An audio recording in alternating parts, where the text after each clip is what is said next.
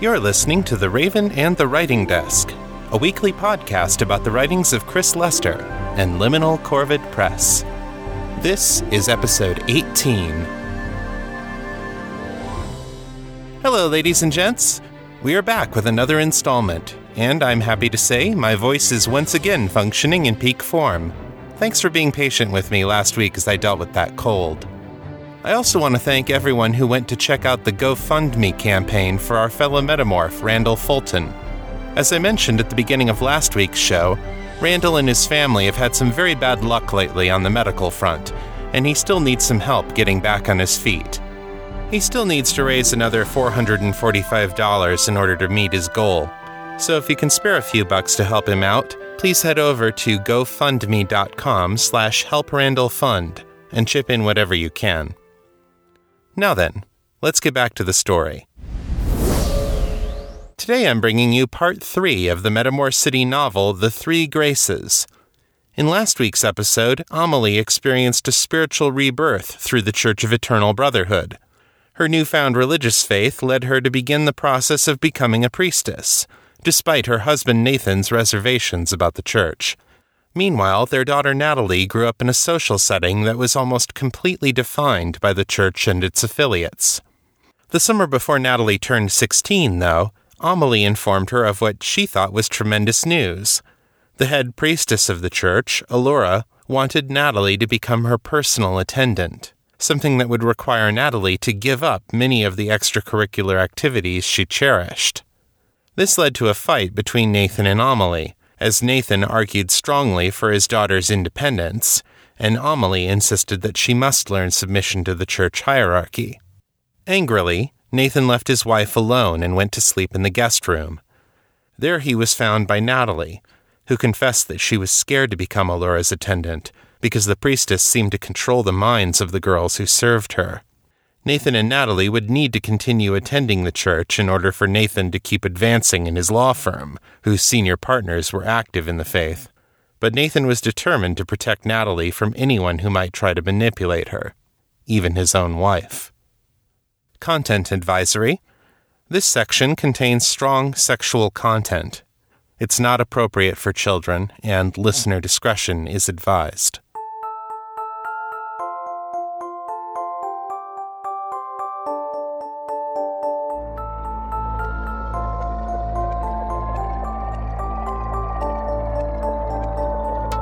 The Three Graces, a novel of Metamor City, by Chris Lester. Part 3.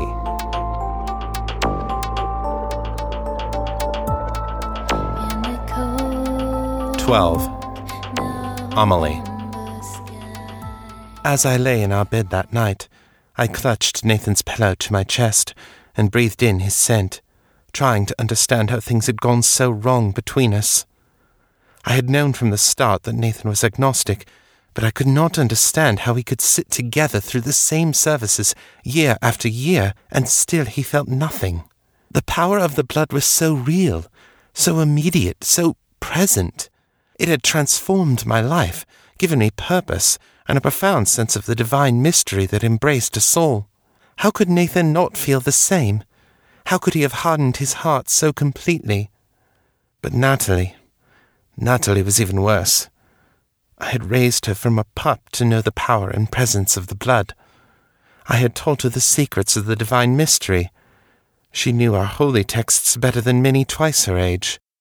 But now I could sense her slipping away, following her father into doubt and apathy, and maybe even apostasy. The thought that I could have failed so completely as a mother tore me apart inside.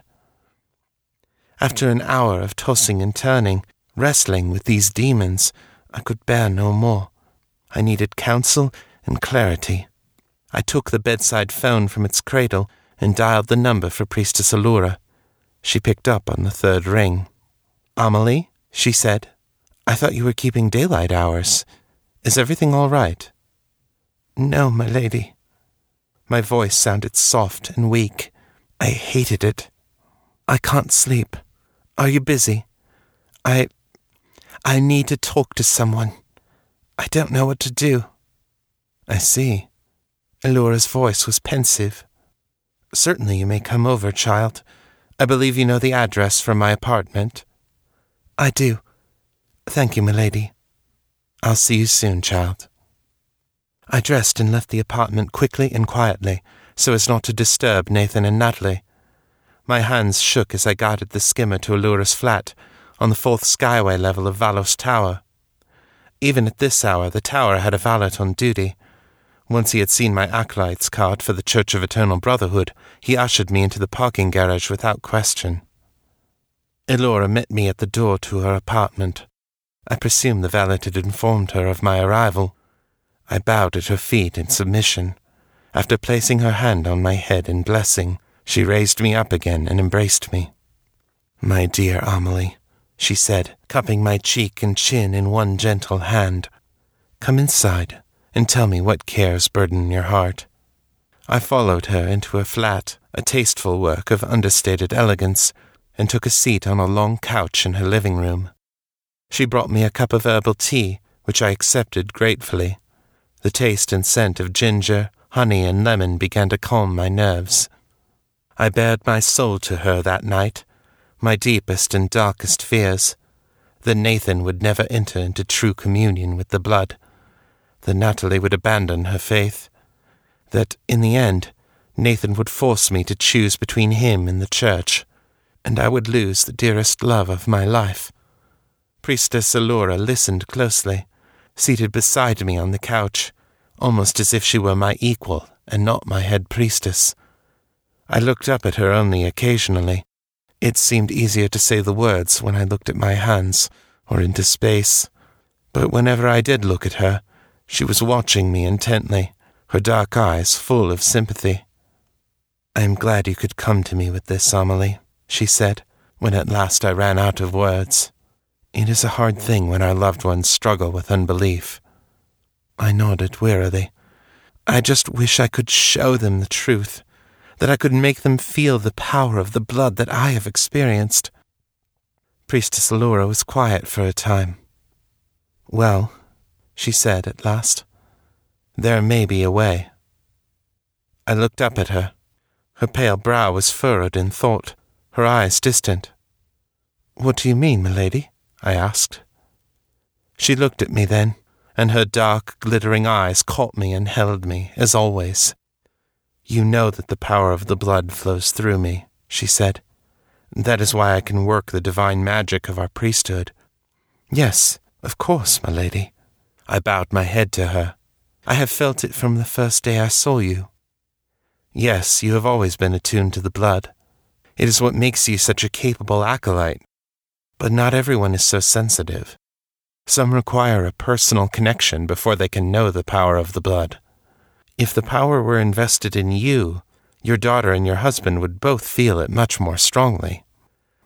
I sank back into the couch, feeling defeated. "My lady, I still have nearly a year before I can join the priesthood. I fear I may lose them long before then." "No, of course," Allura agreed.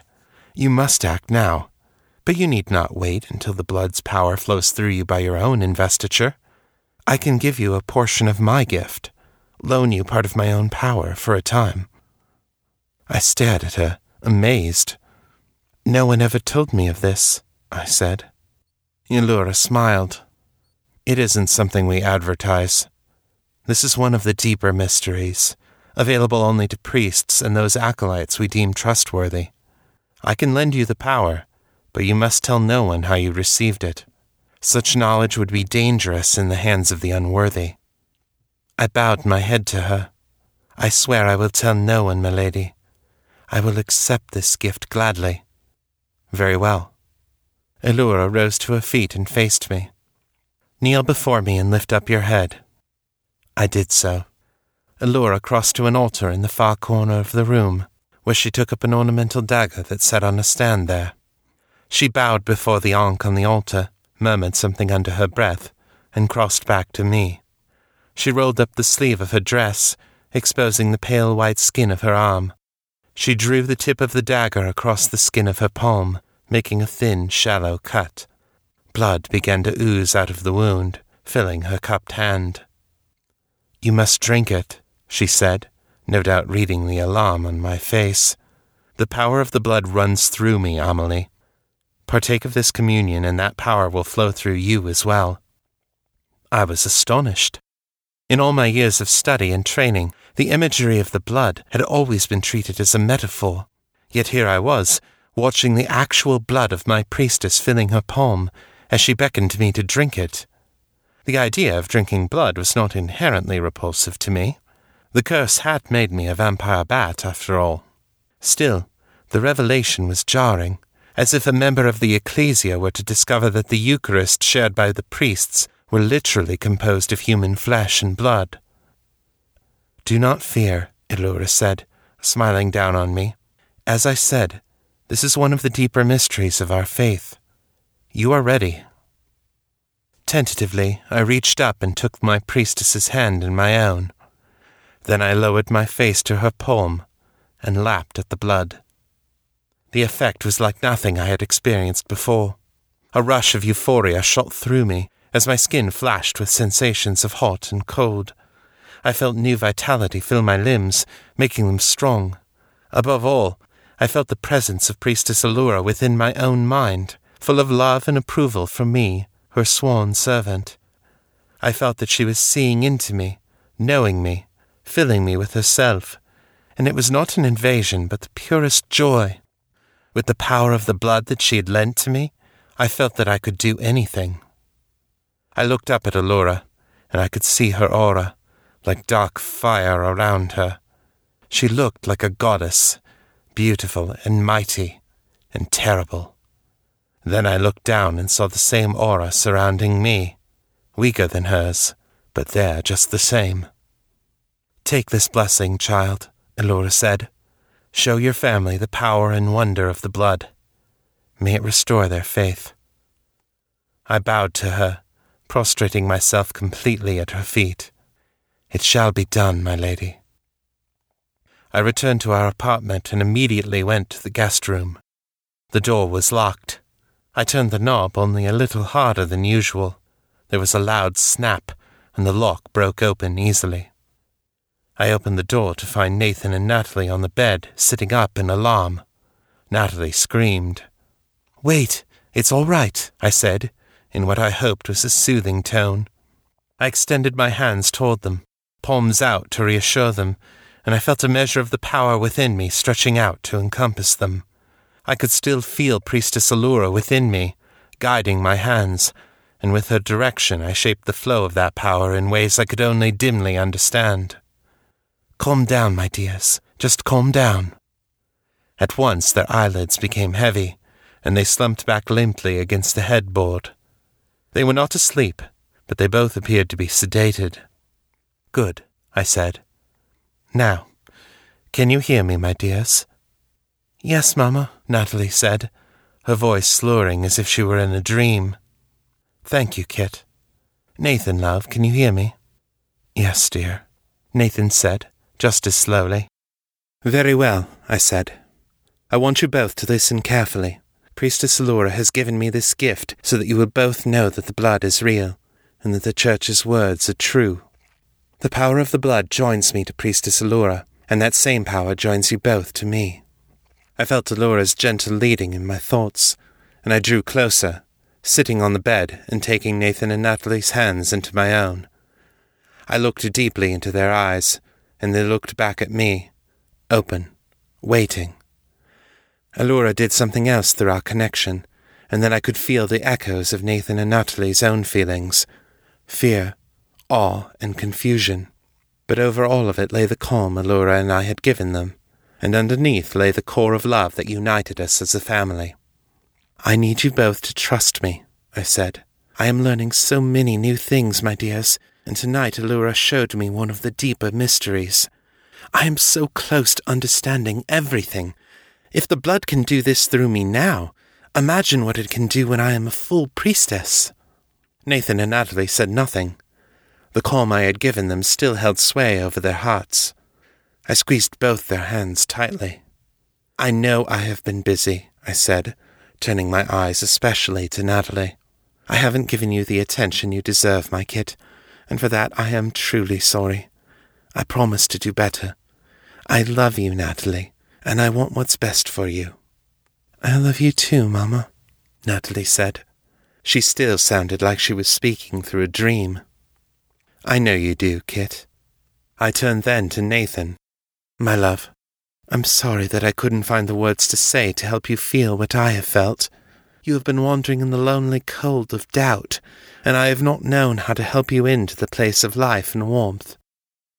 Again at Allura's urging, I placed my hand over his heart. Come home now, my love.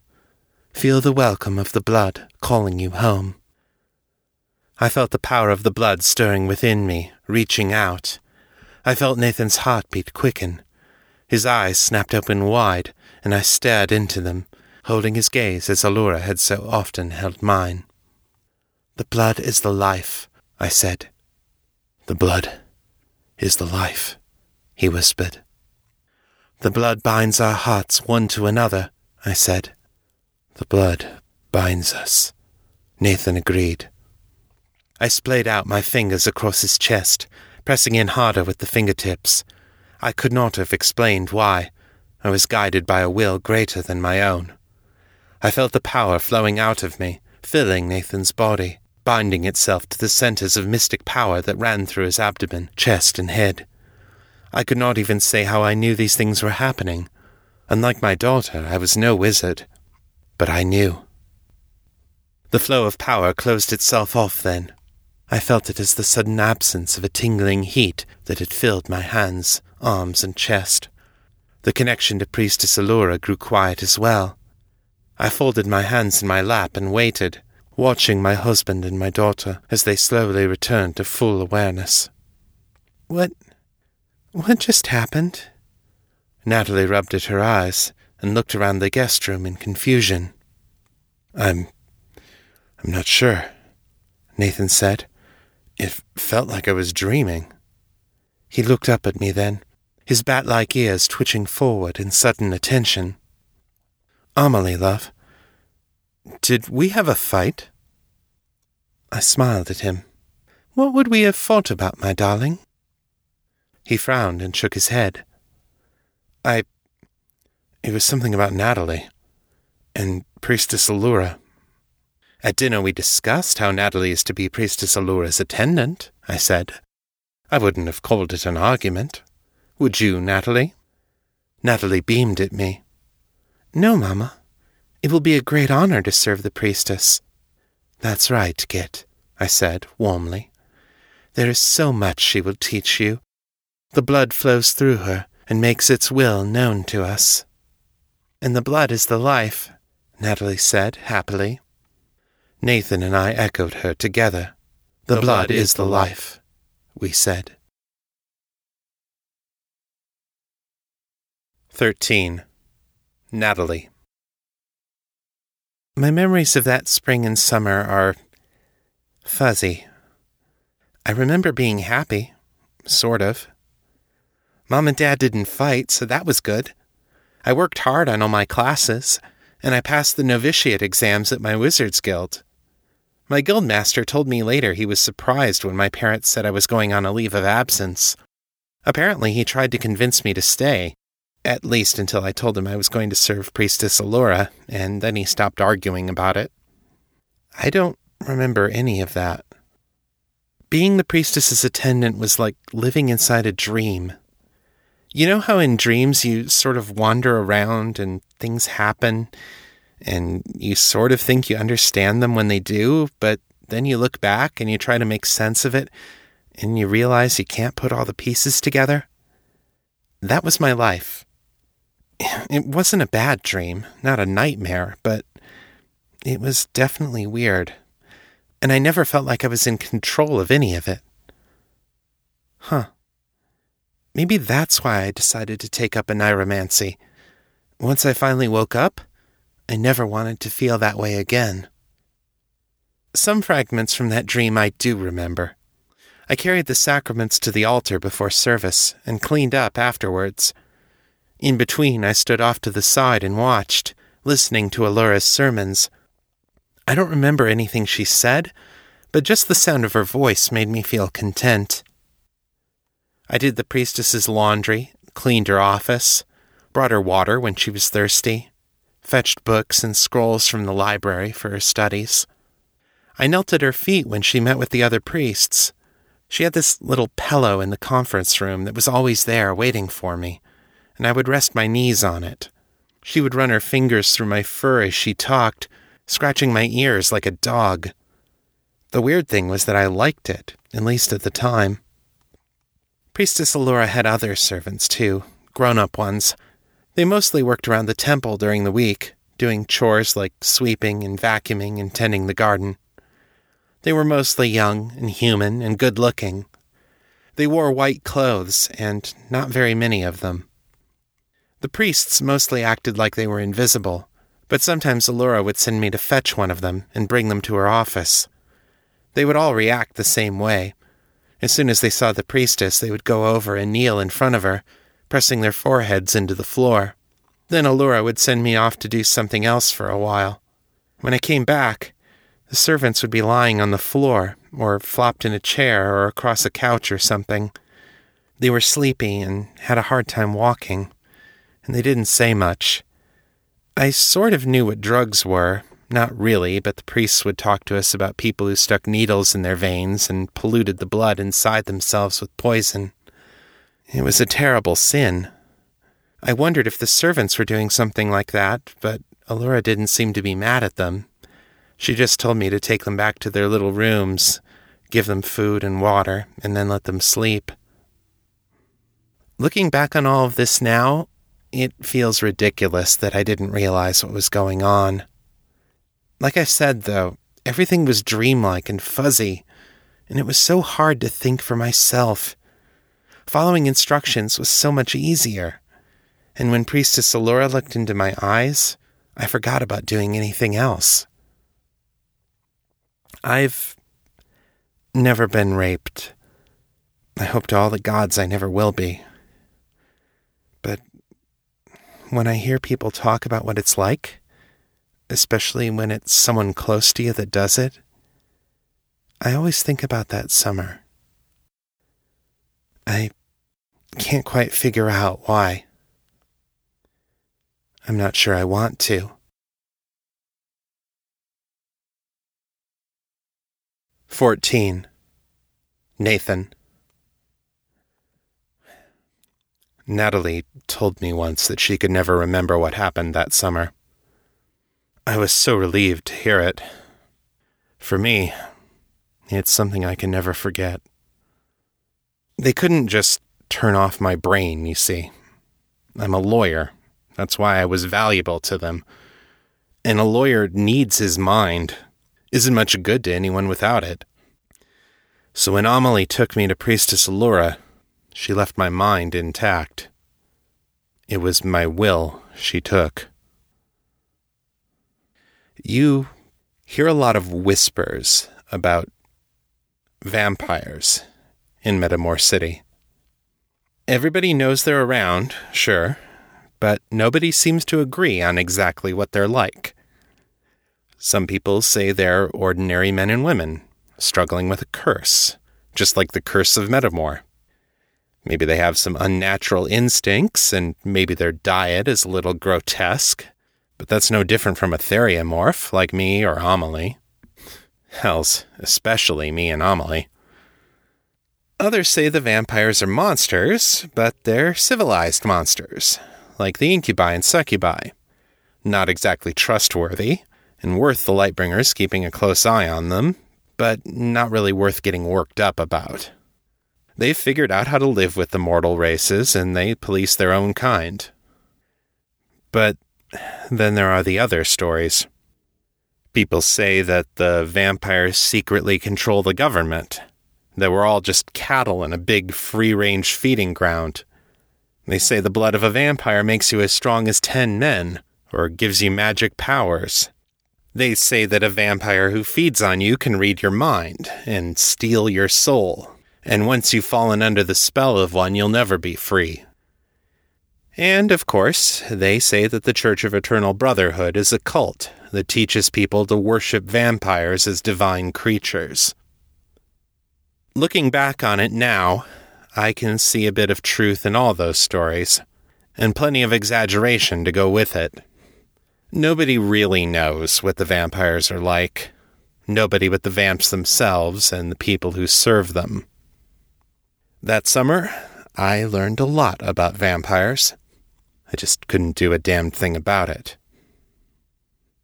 That first night, when Amelie took me to Allura's apartment, she made me strip naked and kneel on the floor in front of the priestess, before doing the same herself.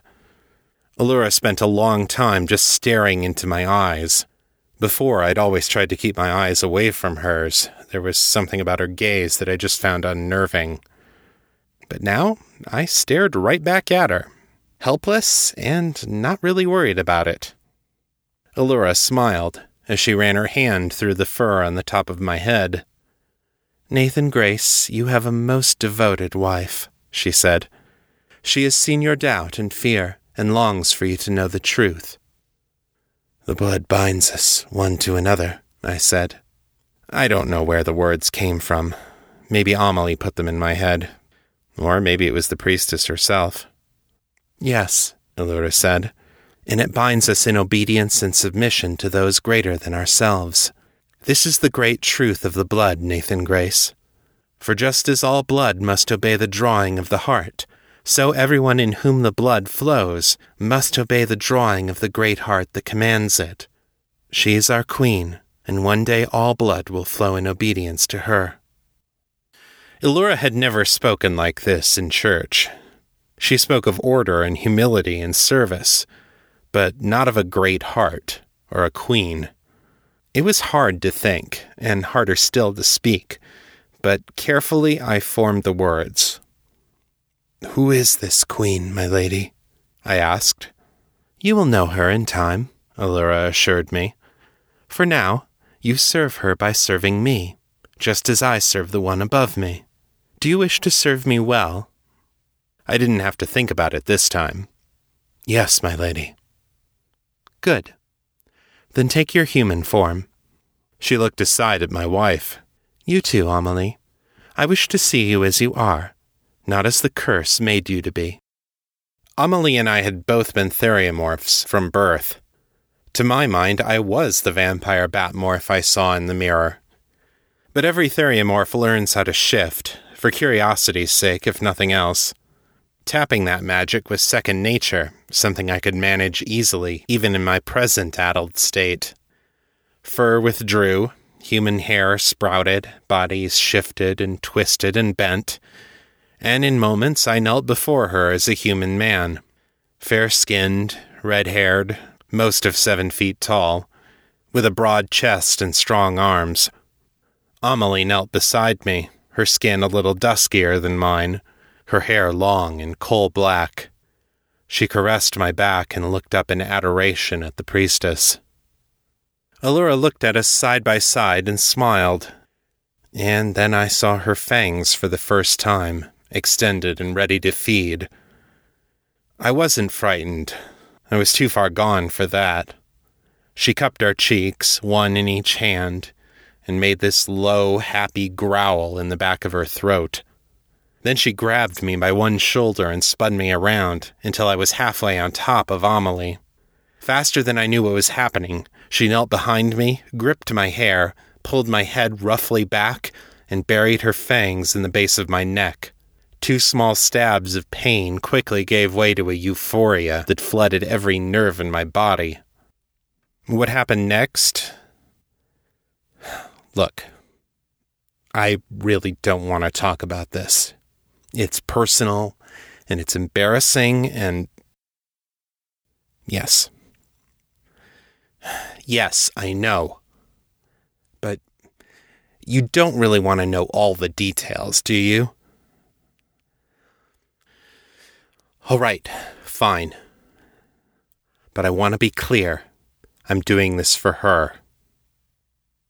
When Allura bit me, it's something that humans were never meant to have words for.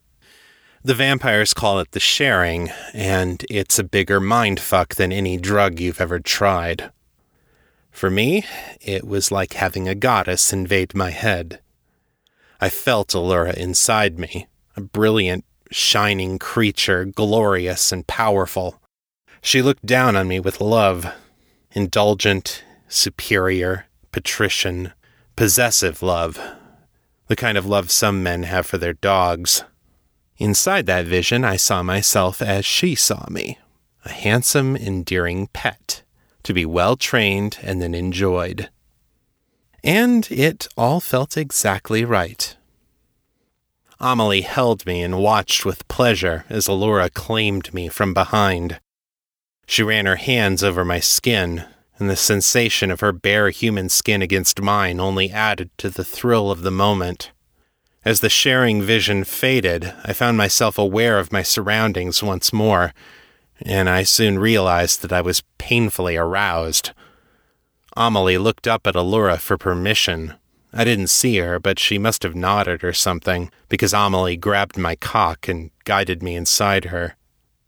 As I made love to my wife, more fiercely and desperately than I had in years, Allura ran a claw down my back, adding delicious pain to my pleasure.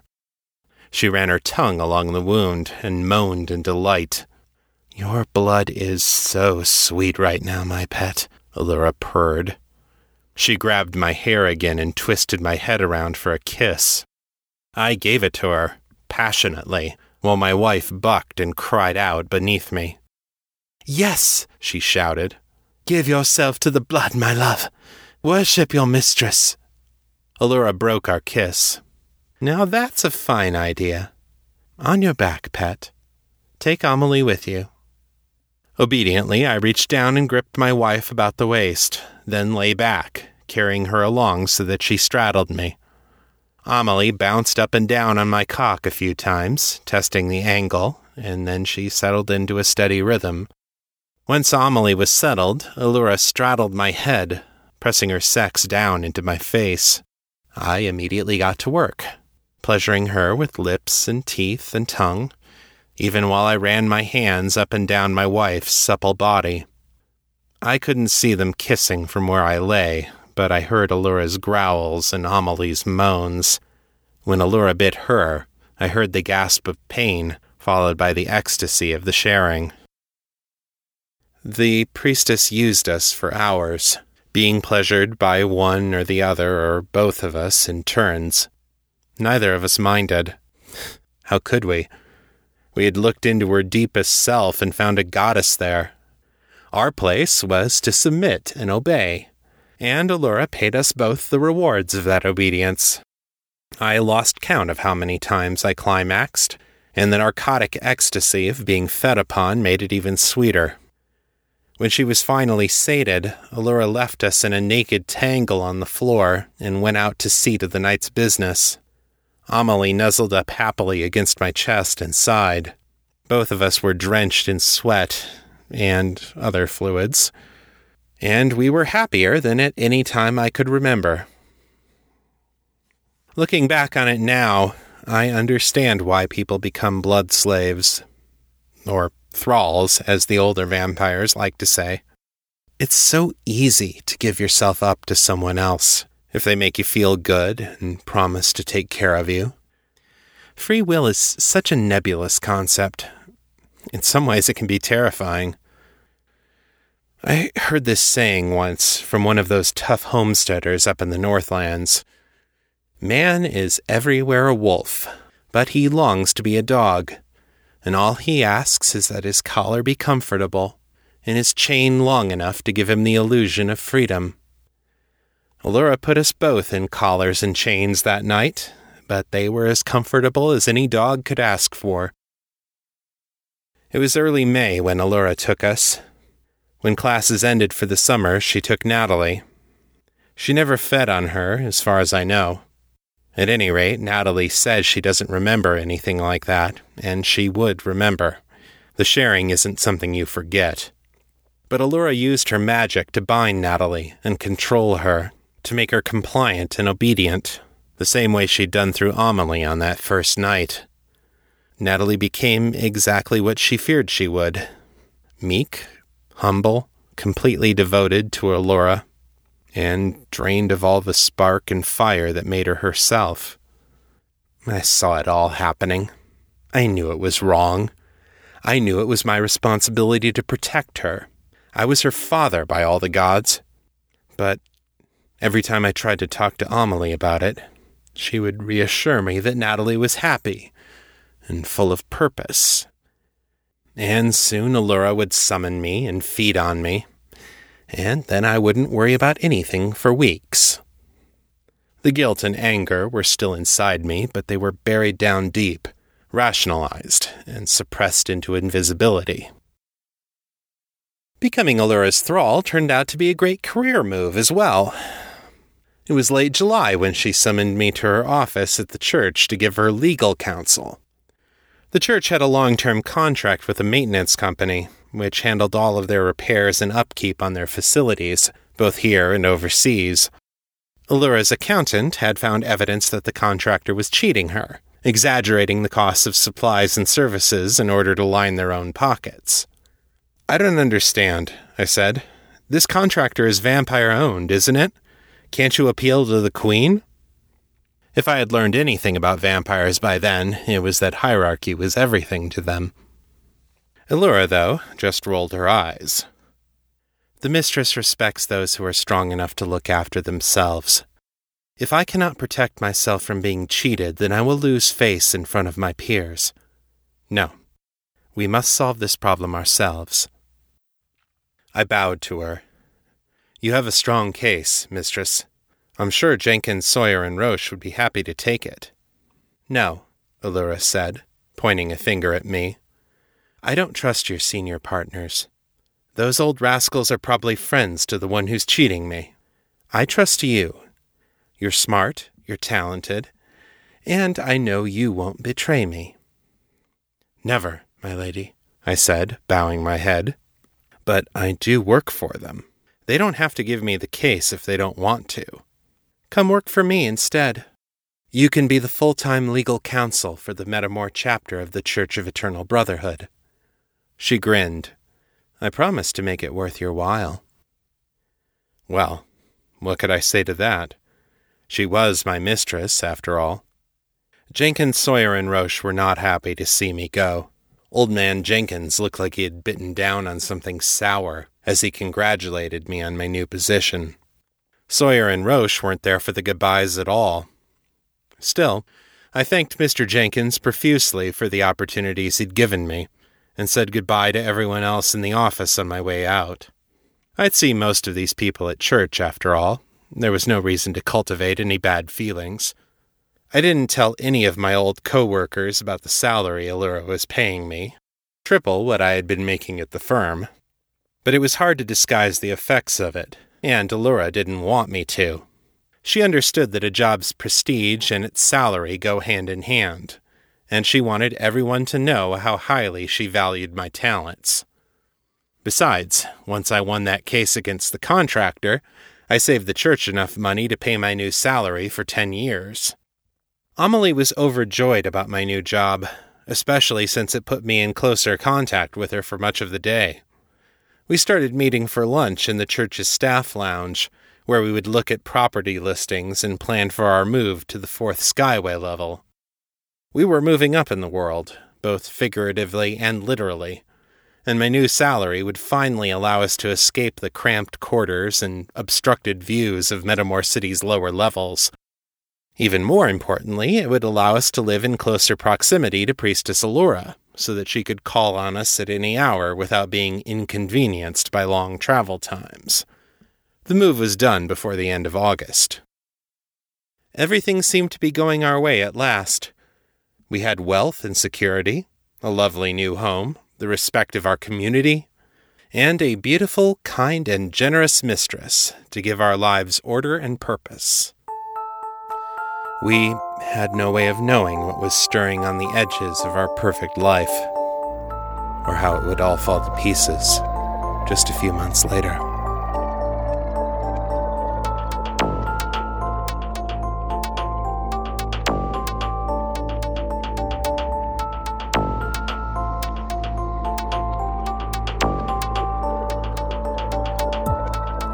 In the cold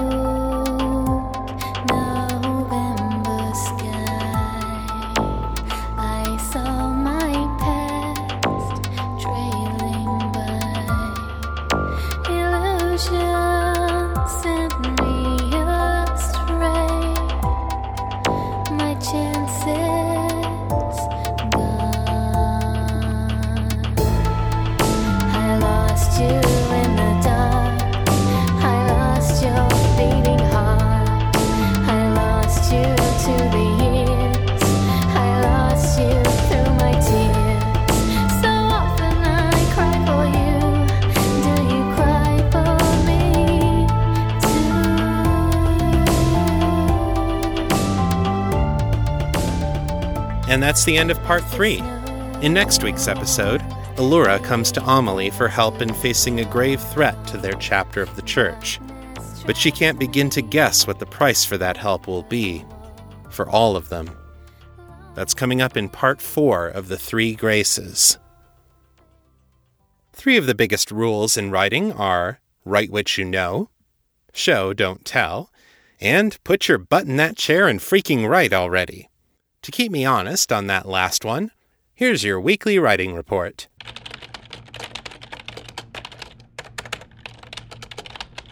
I wrote 4,730 words this week, over the course of 7 hours, for an average writing speed of 676 words per hour. As of Friday, when I'm writing this script, I have gone 109 days without breaking my chain. The first half of this week was rough. I was still dealing with the lingering effects of that cold. I found myself fading earlier in the evening, as my body sought more sleep in order to recover. Unfortunately, that meant that by the time I sat down to write, my brain was mostly mush. I actually wrote most of this week's script on Monday and Tuesday night, because writing about writing stories is a lot easier than actually writing stories. I continued working on Maternal Instinct this week. Progress was slower than I would have liked, but I'm in the final stretch now, and I should have it finished early next week. I feel like this one is going to need to rest for a while before I edit it. The tone I'm aiming for in this story is tricky. I want the reader to feel vaguely unsettled through most of the story, but not quite sure why. At the same time, I want to make sure that there are enough hints about the twist at the end of the story that it doesn't feel like a cheat. It's a delicate balancing act, and it might not work. But I feel like my chances of pulling it off are better if I give myself a couple of weeks away and then come back to it with fresh eyes. I also put in a fair amount of work this week on the publishing side of the business. I've been trying to get the first Metamor City print collection out the door for a while now, but I was hampered by a lack of funds for cover art. Now that our financial situation has eased up a little, I can actually get moving on this thing again. On Monday night, I put up a bunch of cover mock-ups on the Fans of Metamor City Facebook group and my Facebook author page, where I asked for feedback. The responses were very diverse. A lot of people liked very different designs for different reasons. I haven't made my final decision yet, so if you're listening to this in the week it was released, head on over and check out the designs to vote for your favorite. I want to make a final choice and move forward by the end of the month. Finally, let's hear some feedback. Good evening, Chris, and all the metamorphs out there. This is Chechi Judy, the Polish blonde in Central Massachusetts. Just wanted to record some quick feedback in regards to the latest episode 17, The Three Graces, Part 2. I am enjoying this story immensely. This part really grabbed me because I grew up Catholic. Both sides of my family are Catholic. So Catholic, sometimes it even hurts. And yes, I get that. Why don't you go to church? Well, I also lived through the time where all the priests were being accused of molesting the kids. And that's a sore test of faith, let me tell you. In any case, it rang a lot of bells. And growing up in the doctrine and being indoctrinated, you do this, you do that, you join the CYC, you join the youth groups, I still have faith, but I don't belong to any parish, and I will not do it because of other things. Basically, the hypocrisy of going against the first commandment, love one another, and the Catholic Church can't seem to do that. So this story is bringing it home. I cannot wait for the rest. Keep up the good work, Chris. Great going on your streak. I am so proud of you and can't wait to hear more. This is Chechi Judy signing off. It's funny because when I was writing this story, even though I was consciously drawing on the feel of the Catholic Mass for the CEB's rituals, I wasn't thinking at all about the sex abuse scandals, or the parallels between that real-life abuse and the sorts of abuses that a vampire priesthood might get up to with its human parishioners. It's amazing how your subconscious mind can be working on a level that you're not even aware of when you're writing the story. Anyway, I can definitely empathize with your feelings about organized religion versus faith. It's something that I've struggled with a lot myself over the years. Thanks for sharing your thoughts. It's good to hear from you again. Hello, Chris. It's Sarah Testarossa calling in with feedback for parts 1 and 2 of The Three Graces. I had a feeling I'd enjoy this story just because I really liked Nathan and Natalie in Dreams of Change, and, I've been anticipating it for a while since you said that you had started writing it, so yay! I like that you're writing the story, or wrote the novel from multiple perspectives. The first chapter with Amelie and Nathan's parts and the falling in love and the trials of starting out at work and stuff. I did really enjoy that, and I like the voice you're using for Amelie. I like hearing how people do voices of another sex, but also accents and stuff like that. It's interesting in this because when I saw Nathan in Dreams of Change, like seeing this, it totally fits with his character in Dreams of Change, but just with Dreams of Change, you wouldn't have thought of his past being like this. I feel like by that point he hides it well, that he's been through all of this, because he just seems to be kind of like all business except for caring a lot about his daughter. And, he was working very hard and caring about his daughter, but also caring about his wife. And I sense a little bit less of a sense of formality about him in this story. And part of me is wondering if, the fact that we saw him being a little bit more, I don't know if formal is the right word, but in Dreams of Change is because he was interacting with someone outside the family most of the time when we saw him, or whether he sort of built some sort of shield. I know I'm kind of projecting, or predicting, really. I think it's both, actually. Nathan had to develop some guardedness about his emotions, a sort of personal restraint to avoid showing weakness. That's a survival skill for any attorney, but especially for someone who works extensively with vampires. The other thing to keep in mind is that in Dreams of Change, Nathan is talking to Ben and the police from a position of strength. He's the one in the room who has the power, and his composure reflects that. In this story, we don't yet know who Nathan is talking to. But as I hope this episode makes clear, Nathan is not in a position of strength.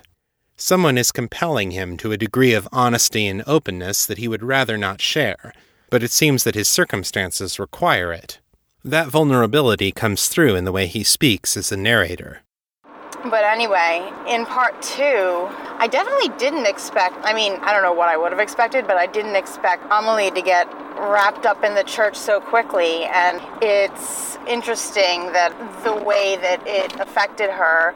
I like how Nathan does really think that, there is some sort of mind control going on here, and so of course, I start thinking about the vampires because we learn lots about them from Making the Cut mostly, and their ability to control, but the thing is I have to remember a little bit because I don't remember everything about them, but definitely there's something going on here, obviously, and I just have a feeling it's going to be really sad. Allura's power as a vampire does play a role in Amelie's conversion, but there's more to it than that. Transcendent spiritual experiences are a real thing that affects all sorts of people, from all walks of life, even people who seem as practical and level-headed as Amelie. I would also point out that these moments of transcendence don't seem to have anything to do with the truth or falsehood in a church's theology. But people who experience such moments often feel that they are a validation, that something about that religion is real and meaningful. So, is the transcendence a purely biological phenomenon? Something that happens in some people's brains but not others? Or is it a sign that there's an underlying spiritual reality that people from all these different religious traditions are touching on? I don't know, and I don't think anyone else knows either. But Amelie had an experience like that, and that, more than Allura's vampirism, was the root of her conversion. I'm definitely enjoying the ride so far, and seeing Natalie younger is really pretty neat. Again, you can see this person growing up to be the person who's in Dreams of Change, but in Dreams of Change, you wouldn't necessarily know that she had all of this backstory. So this is actually really kind of enlightening, giving all this background on her. Thanks. That's one of the things I love about writing stories like this. I like to take characters that people think they know and go back and add additional depth and complexity to their story. That's one of the reasons why I enjoyed writing Making the Cut so much, because that story did for Abby Preston the same thing that The Three Graces is doing for Natalie and Nathan. And I do like the fact that by the time she's at university, she's gained a bit of more self-acceptance surrounding her appearance. You know, even if she doesn't like the fact that she looks the way she does, she's not going to let herself be demeaned because of it. I remember as part of that story. So, I don't know. I think it's really cool because hearing about, her struggling through puberty especially and not having her mom there for her was really pretty sad. I liked the end of the chapter, and I like the music you chose for this. That's a really pretty piece. It sounds like the same artist who did the one song where Danny and Jared go out to that one place, bar thingy-majigger. I don't know, is that the same artist? I forget if that was, I would have to go digging in the archives unless you want to just tell us in the feedback section. Yes, the song you're thinking of is In the Circle, which is also by Hungry Lucy. You can find more of their music at hungrylucy.com. But I'll have to check that artist out because I neglected to before, but I really like the woman's voice and the instrumentals. So, anyway, I think that's about it for now, but I'm definitely looking forward to next week's episode. Keep up the good work. Thanks, Sarah. It's always great to hear from you. I look forward to your reactions to this week's episode. Ted Stoffers wrote in with this message. I found these odd Raven and the Writing Desk posts in the feed. WTF? I trusted the source, but it didn't sound like Metamore City. I thought it might be Chris's soapbox. I'd listen. I was really happy to find it wasn't. Loved the cleanup one. Next day I mainlined the one with the devil. Tried to stop. Can't find the titles. Ted, that would be Cleanup on Skyway 3 from Episode 1 and To Walk in Shadow from Episodes 2 through 7. Ted continues, I've slowed down a little. Other podcasts have gotten in the way, but I'm on to Flying Free. Superheroes in the real world? It's been done before, but Orson Scott Card said, the novelty and freshness you'll bring to the field won't come from the new ideas you think up. Truly new ideas are rare, and usually turn out to be variations on old themes anyway. No, your freshness will come from the way you think, from the person you are. It will inevitably show up in your writing, provided you don't mask it with heavy-handed formulas or cliches." Unquote. I think that's really true, Ted. Almost all of what we call creativity is remixing elements of the real world in ways that reveal something about ourselves and our own worldviews. I think that's why J.R.R. Tolkien liked to call it sub-creation, rather than actually creating something new. Ted concludes his letter by saying, I was going to suggest Patreon, but it looks like you already knew about it. I tossed what I could into the barrel. Hope you can make the full cast goal. Those are awesome. But I agree the story is more important than a full cast. Welcome back. Love to see more Metamore City and the other things you dream up. Parentheses, is there another street rat story in the hopper? And what happened to that motorcycle one you read at Oricon? Close parentheses. Keep it on the bright side. Unquote. Thank you, Ted. As to your questions, my next big Metamore City novel, The Lost and the Least, will involve several street rats, including fan favorite Callie Linder and a rat theriomorph named Lyle. The swoop racing scene that you're referring to takes place in Things Unseen, somewhere near the middle of the book. I don't remember the exact chapter. Since you're a Patreon subscriber, you can get a free ebook version of Things Unseen from Smashwords.com. Just use the coupon code that you received when you made your pledge. And on that note, let's stop and recognize our newest Patreon patrons, Ted and Kevin. Both have subscribed at the $3 a month level, which gives them early access to things like story previews, cover art, author commentaries, and more. You can sign up today at patreon.com/author Chris Lester. If you'd like to leave feedback for the show, send your message in text or MP3 audio to metamorecityfeedback@gmail.com. You can also leave a voicemail. Call area code 641-715-39 3900, then enter extension 255082, followed by the #. My Facebook author page is at facebook.com/author Chris Lester, and my Twitter handle is Etherius, ETHERIUS.